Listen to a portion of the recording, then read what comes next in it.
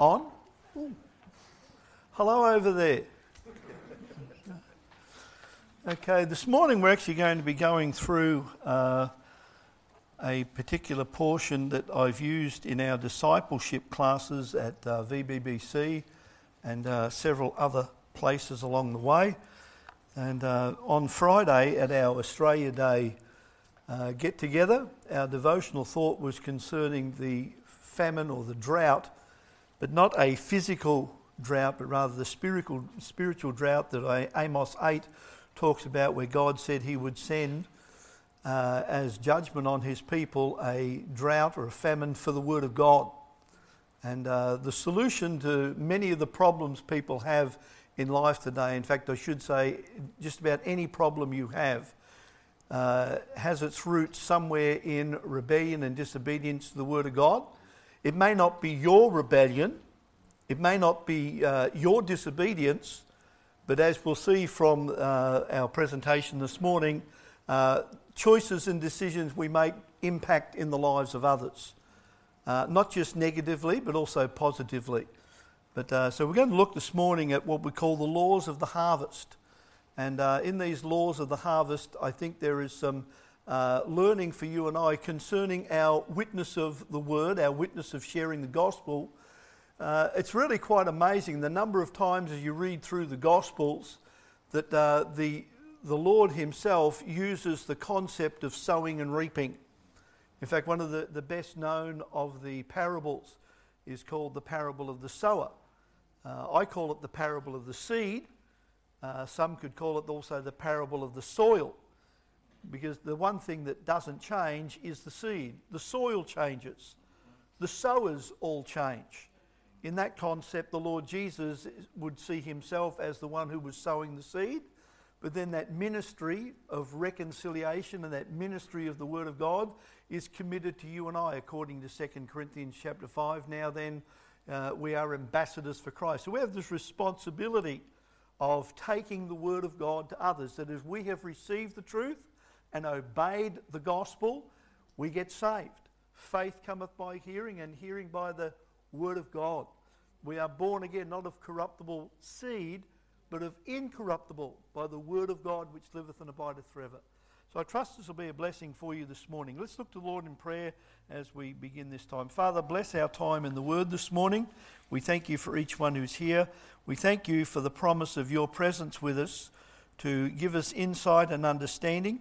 We allow your Spirit, Lord, we pray that you would allow your Spirit to move with liberty and power, to challenge and encourage our hearts, to build us up in the most holy faith, to give you glory and praise with the lives that you have redeemed and now the lives that you allow us to give back to you as servants of the Most High God.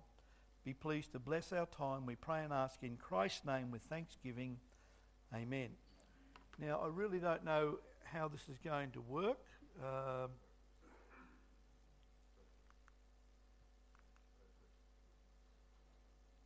Is it on?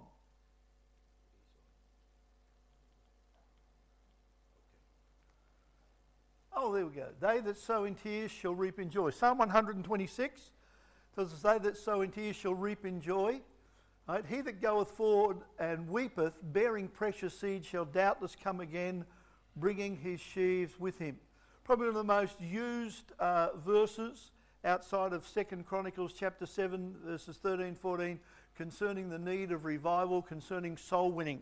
One of our concepts that we touched on during our Walking Wisely camp with the youth over in West Australia was about he that winneth souls is wise.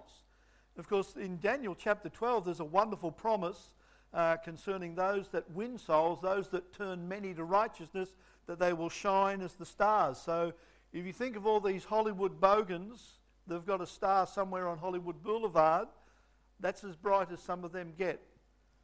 God says they're going to shine as the firmament of heaven forever. I mean, there's a place of great honour for those who bring others to a saving knowledge of Christ. So the laws of the harvest. And God in his wisdom has set in place laws that govern his creation. We understand some of the physical laws of this world. For instance, the sun rises in the west. Correct? head going the wrong way there, okay? Rises in the east, sets in the west. How long's it been? It's only been the last couple of years, Climate change, it's slowly Okay, so God has in law. That's very simple. There's lots of other laws, okay? And we're going to look at some today. But all creation is bound by these laws. Nobody lives and exists outside of these laws. Okay, if you jump off a tall building, you won't break the law of gravity, but you may break your neck, depending on the height of the building. I jumped off my doghouse once and sprained my ankle, so I think I got off light. Okay, now the 4 spiritual laws in Scripture, and each one of these comes with a couple of Scripture references. You may already know them, or you may not. Okay, and there are 7 laws concerning the harvest. Okay, so we begin here with the 4 spiritual laws. First one is the law of perpetual evil in the sin nature. Jeremiah 17:9. Anyone want to quote that for us? Okay, the heart is deceitful above all things. The most wicked thing you possess in your life is not a gun or a knife or a bag of cocaine or not a track record of crimes. The most wicked thing you possess is your own heart. Romans chapter 1, as we've cited before, if God wants to judge a person, the most simple thing he does is simply withdraw and give them over to the lust of their own heart. Have you ever pondered the thought how many times God has not allowed your heart? I mean, if he controls our whole life, he can also restrain the heart, or he can open the floodgates. And so in Job chapter 5 and verse 7 says that man is born under trouble as the sparks fly upward. Okay, and if we had a lot of young people here today, we'd be able to say to them, they wouldn't understand. They might know that if they do something naughty, they get in trouble with mum or dad. But, life is filled with all kinds of sorrows and woes that come. So we have the law of perpetual evil because of the sin nature. Okay, then we have the law of continual conflict. Galatians chapter 5 and verse 17. For the spirit lusteth against the flesh, and the flesh against the spirit. So that you cannot do the things that you would. You and I are in a constant war of conflict. Now, this is something that's not recognised by the unsaved person until God starts convicting them of sin. Something's not right. We start to realise, this is how I came to Christ. Was this constant war within myself. There's got to be something better than this. Waking up hungover every day, not knowing where you've been. I mean, man, you're 23 years old and you can't even remember where you've been for the last 3 days. Because you've been stoned out of your brain. You don't know what you said, what you did, who you hurt, what. But for the Christian, we've now got this new nature. We've still got a sinful heart. We've still got worldly plans and desires and other junk floating around in our life. We still may even have a certain circle of friends, and we gravitate to those friends, and we say to our young people, not everybody in your corner is in your circle. Not everyone in your circle is in your corner. Some of your best friends will become your Judas. They might be your pallbearer, but they're also the one that was the talebearer that got you buried in the first place. So we need to realise that there's this law of continual conflict as long as we are here in this world. Now, I don't know who the oldest person in the room is this morning. Looking at Brother Repsey, no, Brother Sparks, Brother John, Sister Margaret, way over the back there. We probably have several people here that are in their late 80s, and I can tell you that even if they got saved in their teen years, this war has been going on, and it doesn't stop this side of the grave. Because the conflict is not only for ourselves, but we feel that conflict and sometimes endure that conflict for others. It's called family. It's called fellowship. It's called brotherhood. Right? It's called the Christian life. Okay, then we have the law of leaven. Galatians chapter 5 and verse 9, that one little piece of leaven leavens the whole lump. It doesn't take a lot of sin to upset everything else. In Ecclesiastes, we're told flies in the ointment of the apothecary cause it to send forth a stinking savour. Because in these days of the old apothecary, they would make their medications or their ointments, their fragrances, in large quantities. They were cheap and they were plentiful, unless you were talking about, the oil of spikenard that Mary used, which was very costly. I mean, in a small alabaster box, and it was worth over a year's wages. What would be a year's wages on the average today? In Australia, most people say, $200,000 and I'm still not getting enough. Now, you want to see my tax return, okay? It doesn't take much to upset. 1 Corinthians 15 reminds us that evil communication corrupts good manners. For our young people, one of our themes was, he that walketh with wise men shall be wise, but the companion of fools shall be destroyed. And so we have the law of leaven. And then we have the law of temporal death. Now, this does not apply to the unsaved person. This is for the child of God. When you and I, when we go into sin, our fellowship with God is disrupted. No matter what sin I have sinned, my relationship with God is fixed, it's settled. You can't lose your salvation, but you can certainly damage and not enjoy the fellowship that you are intended to enjoy with God because of sin. Paul understood this when he spoke of, that which I would do, I do not, and that which I would not do, that I do. Okay, the 7 laws of harvest. Firstly, we have that we reap only that which has been sown. Galatians 6:7. Be not deceived, God is not mocked. So, for whatsoever a man soweth, that shall he also reap. Now, most people can quote that verse. They know the very principle of it. It's widely used in the world. That you reap what you sow. You reap what you sow. And but there is a positive and a negative of it.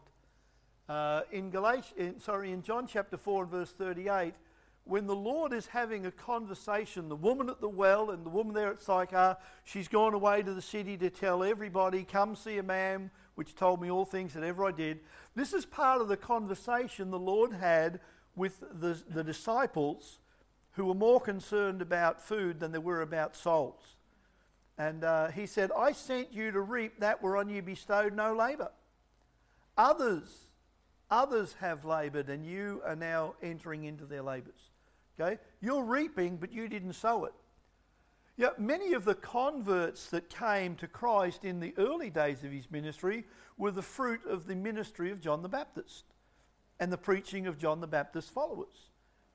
Just as many of those who came under the preaching of the Apostle Paul very likely have already been ministered to in times when they visited Jerusalem, and the disciples, the apostles there, have ministered and preached the word. Okay? So I want you to consider, we can think of the negative effects, but very few ever think of the positive effects of this law of the harvest. Consider the positive effects of this law as well as the negative. In engineering, okay, the amazing things that we are able to build today. I mean, if we went back 2,500 years ago to the Greek and the Roman empires, some of their inventions, some of their buildings, amazing testimonies. We occasionally watch a thing on TV called Escape to the Country. I don't know why. I mean, Tim escaped from England, has no desire to go back. I've never been to England. I don't really care to go there, particularly in winter time. But they occasionally will show you these amazing bridges that are, a couple of thousand years old. When we were in Israel and we saw the old aqueduct that is down there at Caesarea, and you see this thing is still standing after thousands of years. It's just amazing. But that's basic engineering. That's a positive. Much of the comforts we enjoy in life today are a result of the positive things of science and of medicine, technology, education, morality. But you can also see the negatives of those as well. Just think in terms of education and morality today. Okay? We are now reaping that which has been sown from a generation of what people refer to as woke. Some call them do-gooders. We should call them do-badders. But we've got all these people who are now in positions of power and influence to really spread further and further and further. And it started off in the universities, and then it came down through the colleges, into the high schools, into the primary schools, and now it's into the daycare centres. Even now where it's gone into the hospitals and into all the other places. We have this constant exposure and saturation to that which God says is sinful. God says it's wrong. God says it's simply going to lead to death and destruction. And yet we make it out today as if it's supposed to be something wonderful. The first time they held a gay Mardi Gras in Sydney, it was attended by less than 200 people. Next month they'll hold their gay Mardi Gras march in Sydney, and they'll number it in the tens of thousands. At least that's what the media will tell you. Okay? But the fact is we are reaping what has been sown. It may not have been sown by us, but it is reaped by us. The impact of it is still very real for you and I. It's interesting, back in 1786, a man named Edward Gibbon, an English historian, wrote a book of some 10 volumes, originally 6 volumes, but later another 4 volumes. But it was all about the decline and fall of the Roman Empire. And in light of this law of reaping what you sow, he says these are some of the things that led to the destruction of the Roman Empire. The rapid increase of divorce, undermining the dignity and sanctity of the home, which is the basis of human society. Our communities thrive where marriage is strong.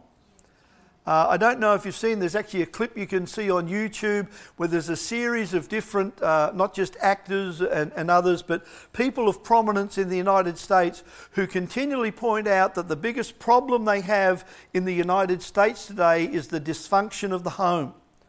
Of this constant stream of single mums and single dads who are struggling, and the children, by the time they get to their early teens and even their late primary years, are already on the road to destruction with drugs and crime and all this stuff. And they say the percentage that happens here is somewhere up in the high 70s compared to the number of homes where there's a stable relationship and mother and father is down in the low teens. And of course, you go to some of these woke people and they say, has nothing to do with it. You know, it's the environment. If we could stop the CO2, we would all be better off. Okay, the higher and higher taxes and the spending of public monies for free bread and circuses for the populace. This is what our politicians focus on today, constantly hearing what do people want and trying to find a way to give them what they need. Proverbs chapter 23 and verse 21 says that drunkard shall come to poverty. Okay, the lazy, the sluggard, the indulgent will come to want. What does our social system do? We pay them. We pay them.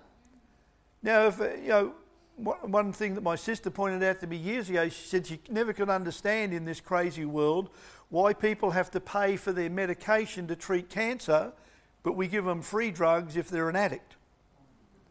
I mean, if addiction is a disease, I guess cancer must be a bad habit. But this is the world that we live in, where we've turned things all the way around the wrong way. But it's history. What we see happening, playing out, is not something new. It's all been done aforetime. Okay, the mad craze for pleasure sports becoming every year more and more exciting and more brutal. Exciting, not my choice of words, Edward Gibbon's choice of words, but I mean, he's going back and looking at the history of the Roman Empire and its gladiatorial competitions, and of course the execution mostly of Christians as a form of sport. Okay, then the building of gigantic armaments when the real enemy was within the decadence of the people. Have you sat down and looked at how much money's been spent on the what's the guy's name? James, the new telescope we've got out there in space? James Webb, named after one of the original directors of NASA, and the amount of money, and still the amount of money spent on armaments. I mean, all these countries, I mean, we're supposed to be at peace, and yet we're all loading up with all the bullets and guns that we can get. I mean, the problem is not, who's looking over the wall at us. The problem is here within. The Lord Jesus made that very clear. He said, from within the heart of man proceedeth all these things. Okay, so And then the decay of religion. And this is what we really do see today. The decay of religion, faith fading into mere form, losing touch with life and becoming impotent to warn and to guide people. Okay? A.W. Tozer made this comment in a series that he preached called the Evangelical Christianity Has Left the Land of Promise and is in Babylonian Captivity. Probably one of the longest sermon titles you'll ever hear. But one of the things that he pointed out there was that, when a diseased Christianity becomes evangelistic, it merely enlarges the area of infection. When we see an easy believism being pushed out into communities today where people simply pray a prayer, there's no repentance toward God, there's no faith toward Jesus Christ, they don't really believe that they're a sinner. They believe, this is just a little ticket to heaven. Like when they used to stand on the corner giving out free tickets to visit the local circus when it came to town. And this idea of, just pray this prayer. Pray this prayer, recite these words. And you're a Christian. It's become more and more impotent. It's lost its power. See, a diseased Christianity is a Christianity that doesn't have Christ, doesn't have the Holy Spirit, doesn't have the anointing and the blessing of God. You probably have noticed, but when it comes to the blessings of God, Satan is well able to duplicate and counterfeit. You notice in the book of Job, in chapter 1, all the things that happened to Job were not the hand of God. God had allowed it. God gave him over. God's the one who pointed him out. If you had a congregation of people here today and we said, okay, who wants to be God's next walking illustration of suffering for Christ? How many volunteers? Please sit. Oh, great. It's good to see you all sitting. That's good. Okay, so that's where we're at today.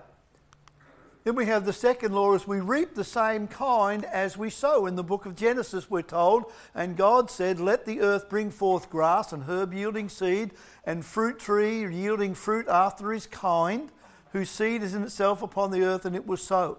And so we have this law here that every seed after its kind. Now, we do have some prime gardeners here this morning.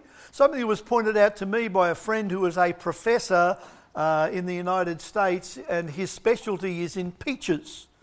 Now, I have a couple of peach trees that are pretty lean at the moment, but he did point out to me there's two fruits, the nectarine and the peach, that if you plant a peach, you will get a peach.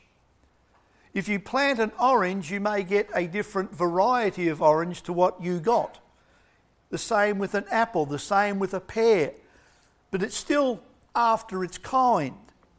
Just like a Cocker Spaniel is just the same as a German Shepherd. It's a dog, but it is after its kind as it is a dog. Okay, so we reap the same kind as we sow. Consider the application that Jesus made in this law in his conversation to Nicodemus in John 3. And he says to him, that which is born of the flesh is flesh. Nicodemus is wrestling with this. How can a man enter into his mother's womb and be born a second time? The funny thing is, the first time I ever read that was exactly my thought. I've got this little white covered New Testament, and I'm reading John chapter 3, and it says, marvel not that I say to you, you must be born again. I'm like, what? Because I'm thinking in the physical world. He's not talking physical world. He's talking, here is a man who taught and tutored people in the spiritual realm, who had no understanding of the spiritual realm. And it's a very simple application. To get people to think spiritually. When we talk about sin, most times we're talking about sin as something that has been done or something that has been said. Therefore, well, he's drunk, well, that's sinful. He's swearing, that's sinful. She's shooting dope, that's sinful. They're stealing stuff, that's sinful. But that's simply the fruit. Where does the seed of it come from?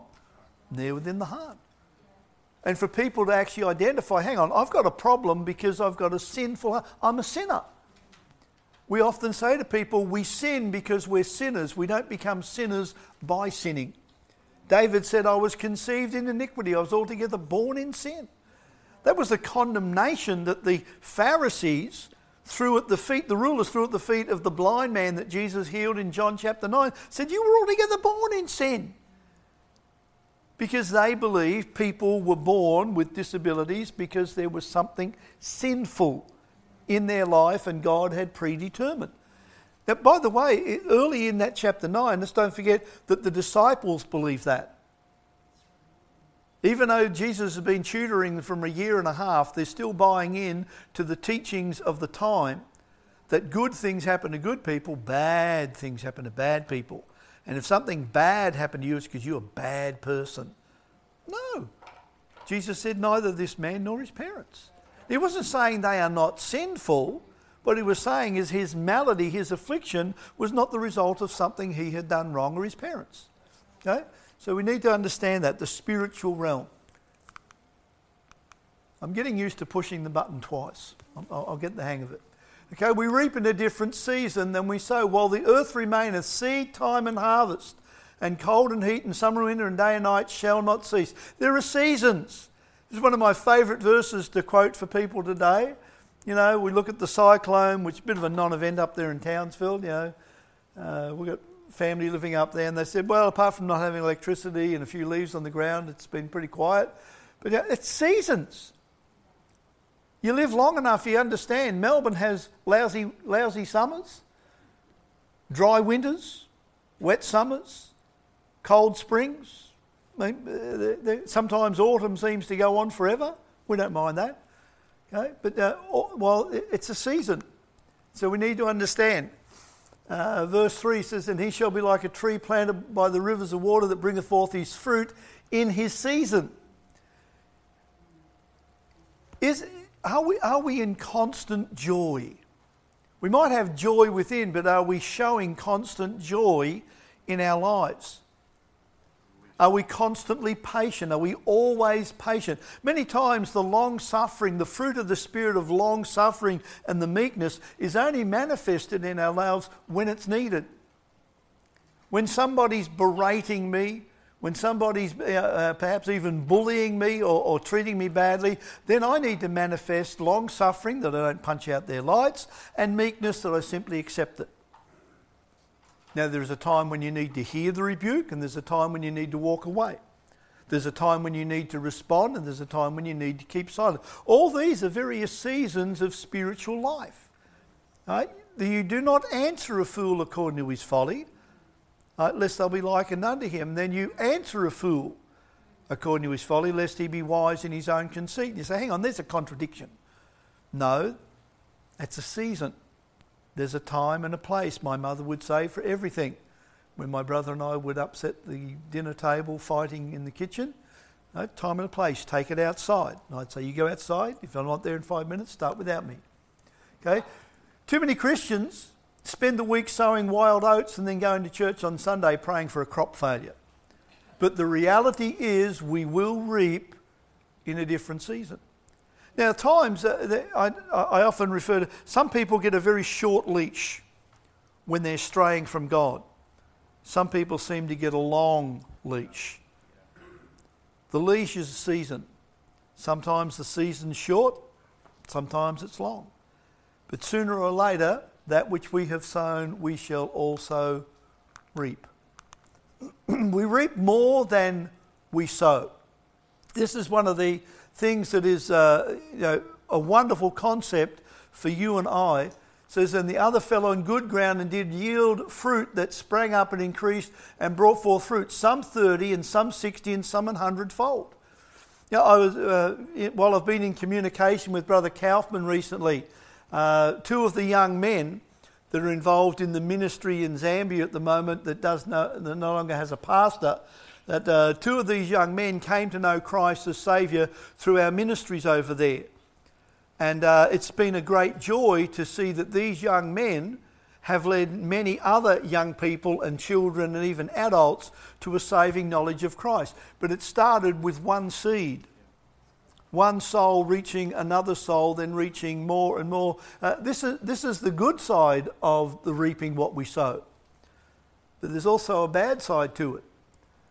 If you look in Leviticus in chapter 26, I think we've referenced this before, there is a fivefold cycle of discipline promised to Israel. There's a promise of blessing and prosperity. I mentioned the other day, there's a promise of peace. There's a promise of plenty. There's a promise of protection. One of you shall chase 1,000, and 1,000 of you shall... But when you come down later on, it says, I will also do this and I will set my face against you. God says, now, if you do not keep my statutes, if you don't obey my covenant with you, I will do this. And it starts out with one flexing of God's muscles against his people. One rod of correction. But then verse 18 says, 7 times more. And then 7 times more. And we mentioned this concerning the drought, that he said, and that's one of the first things God says, if I shut up heaven, there be no rain. God said, I'm going to make the heaven like iron and your earth like brass. And you'll sow your seed and you'll reap nothing. I've seen that kind of drought. I've seen it in New South Wales. I've seen it in Queensland. I remember seeing it at a time of real drought up in New Guinea. And just the fields for miles around where they would grow their cow or their sweet potato were just blowing dust devils everywhere. Just rotting away in the ground. And, nothing. 7 times more. The thing is this, that we reap more than we sow. This is multiplication, not addition. So it's not 1 plus 7 plus 7 plus 7 plus 7. It's 1 times 7 times 7 times 7. So we have 1 times 1 is 1. God says, now, you've done this wrong, you haven't honoured me, and this is what I'm going to do. But then if you still don't, he says, I'll punish you 7 times more. 7 ones are 7. Then if you still don't, he says 7 times 7. Have you ever wondered why God seems to deal so harshly with the Jewish people, with the nation of Israel? There it is. Are Israel in repentance and belief today? No. You go to Israel and you'll see them, the religious there going through the motions of just, it's such a pretense. Multitudes of young people over there go and join into these religious orthodoxy so they don't have to serve in the army. They get paid not to be in the army. It's not binding on them. But then you go and see the rest of the people and they're just like you and I. They're out there partying and doing all the things young people do here in Melbourne, Sydney, Brisbane. They're just like us. Okay? So we do reap more than we sow. We reap in proportion as we sow. The simple truth is this: if we do not sow, we do not reap. Well, that's not quite correct though, is it? Because many times we reap that which someone else has sown. But if we make it personal, say, well, if I didn't do this, this won't happen. It says if we sow sparingly, Paul tells us in 2 Corinthians, we will reap sparingly. And he's talking about the evangelism of the gospel. He's talking about bringing the message of salvation. If you only share it with a little, you only reap a little. But if you sow bountifully, you will also reap bountifully. Now he makes that application in 2 Corinthians 8 and 9 concerning the concept of giving. The problem is most times people think of giving in terms of dollars and cents. Paul's not talking merely about dollars and cents. He's talking about how the Macedonians first gave themselves. When God gets a hold of a man's heart and his life, he doesn't need to worry about his wallet. He doesn't need to worry about his home, doesn't need to worry about his job, doesn't need to worry about his morals, because when God gets a hold of the heart of a man, he gets a hold of everything. How are we going for time? We're flying. All right. Okay, comparison of the two laws. Law number 4 deals with the more than, and this is God's part and we can do nothing about it. God is the one who ordains how much we are going to reap, how much more. But law number 5 deals with the proportion, and that is our part. So what are we doing with what we have? And we can do something about that. We can refuse to share the gospel. We can refuse to do a lot of things. We can refuse to obey God and refuse to go abide and obey God a little, or refuse to obey him a lot, or vice versa. Obey him in many things, or just obey him in the smorgasbord choice of a few things. Okay? So we have that comparison that we need to keep in mind. Okay? Proverbs 11:24 says, "There is that scattereth, yet it increaseth. There is that which withholdeth more than is meet, that tendeth to poverty." You see, the concept of the world is, if you want to be rich, get. What does God say? Give. Give and shall be given unto you. If you want to be poor,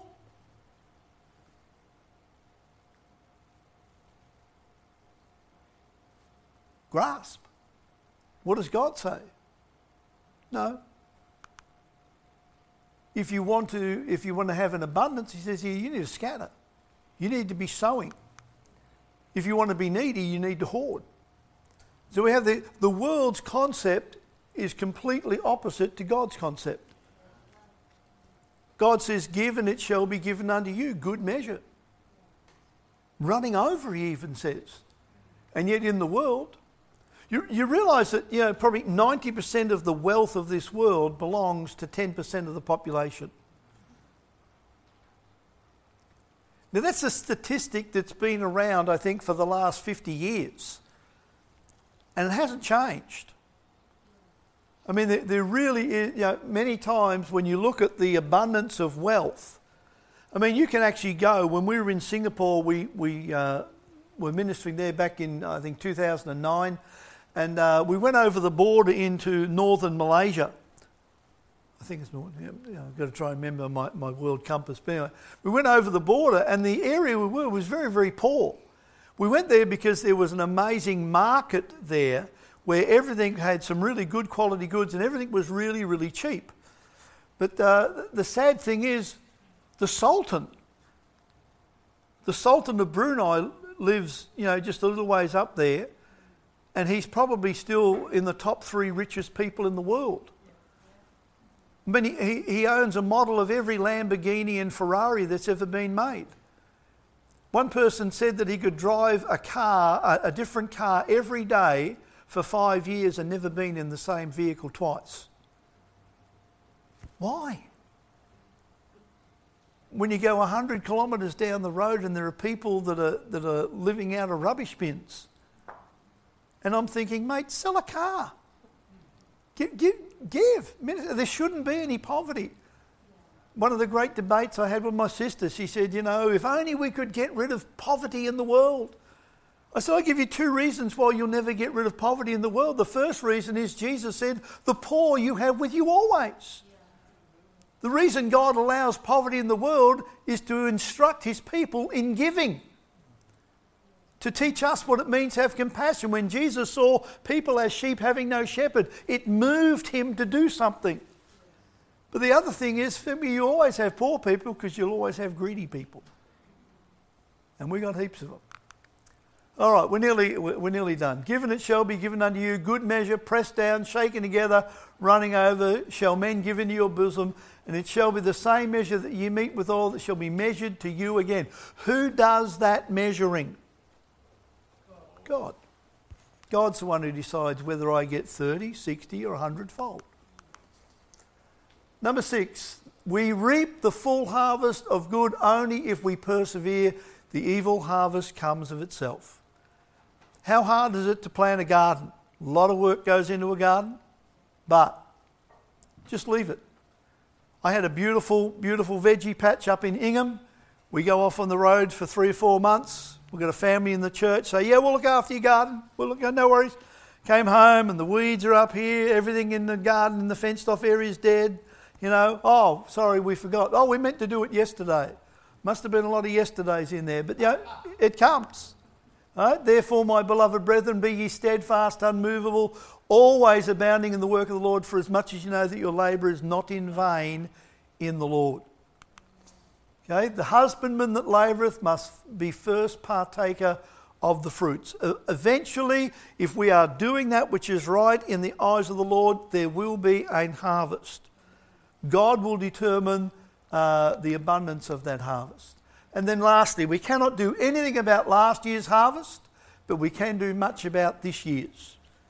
You know, over the past year, we've had a project here in the church of giving out tracts, not just for the celebrating of our 50th anniversary, but to become more and more concerned about the world in which we live and the greatness of the needs of people. I don't think the nation of Australia since the Second World War has seen an economic harshness that they were enduring in many places now. We can do something about this, because the greatest need people have is not housing, is not bigger pay packets. The greatest need they have is Christ. And we need to understand that. We cannot do anything. Okay, the book of Hebrews, there are lessons there that we need to walk by faith, not by sight. Looking back to learn is not a problem. The things which happen aforetime are done there for our learning. Okay, looking back, longing to go back will weaken our faith as we begin to walk by sight, not by faith. Okay, this is a common snare to all of God's children. Hebrews chapter 12 talks about those who, even though surrounded by a great crowd of witnesses, we need to run by faith. The whole problem of the Hebrew Christians was they wanted to go back to the old temple, back to the old blood and gut sacrifices, back to all the things that were visible. He said, no, you need to keep your eyes looking unto Jesus. A common problem, the same problem we have today, is we get our eyes off the Lord, we get our eyes on circumstance, situation. We start listening to people instead of listening to God's word and the Spirit of God, and we start to struggle, we start to stumble. Okay, we're going to finish it there because we're out of time. But I trust you will understand the concept of the spiritual laws. You cannot reap good if you do not sow good. We cannot and will not see people come to Christ unless we sow the good news. And that was the whole purpose in Christ coming. We do get great opportunities. Easter again at the end of March will usher in another opportunity. Christmas always brings in a great opportunity. Thanksgiving, as it grows as a concept here in Australia, hopefully not quite as muddle-headed wombats like they are in the United States. You know, we all love Americans, we just don't want to be one, right? And sorry, Sarah, that was your edification. But the opportunities, when the seasons come and the doors are open, we need to be ready and move with compassion and in expectation that I'm sowing good seed, God will bring a good harvest. Let's pray together, shall we? Heavenly Father, Lord, we thank you and praise you for our time in the Word this morning. Thank you for your grace and your mercy that many times we have not reaped the full harvest of what we have sown. Lord, we're thankful that you deal so graciously and so patiently and lovingly with us. Thank you for your abundant mercy. Help us, Father, to be busy about the things of the Lord. Help us to be found doing that which is right in thy sight for your glory and for your praise in Jesus' name. Amen.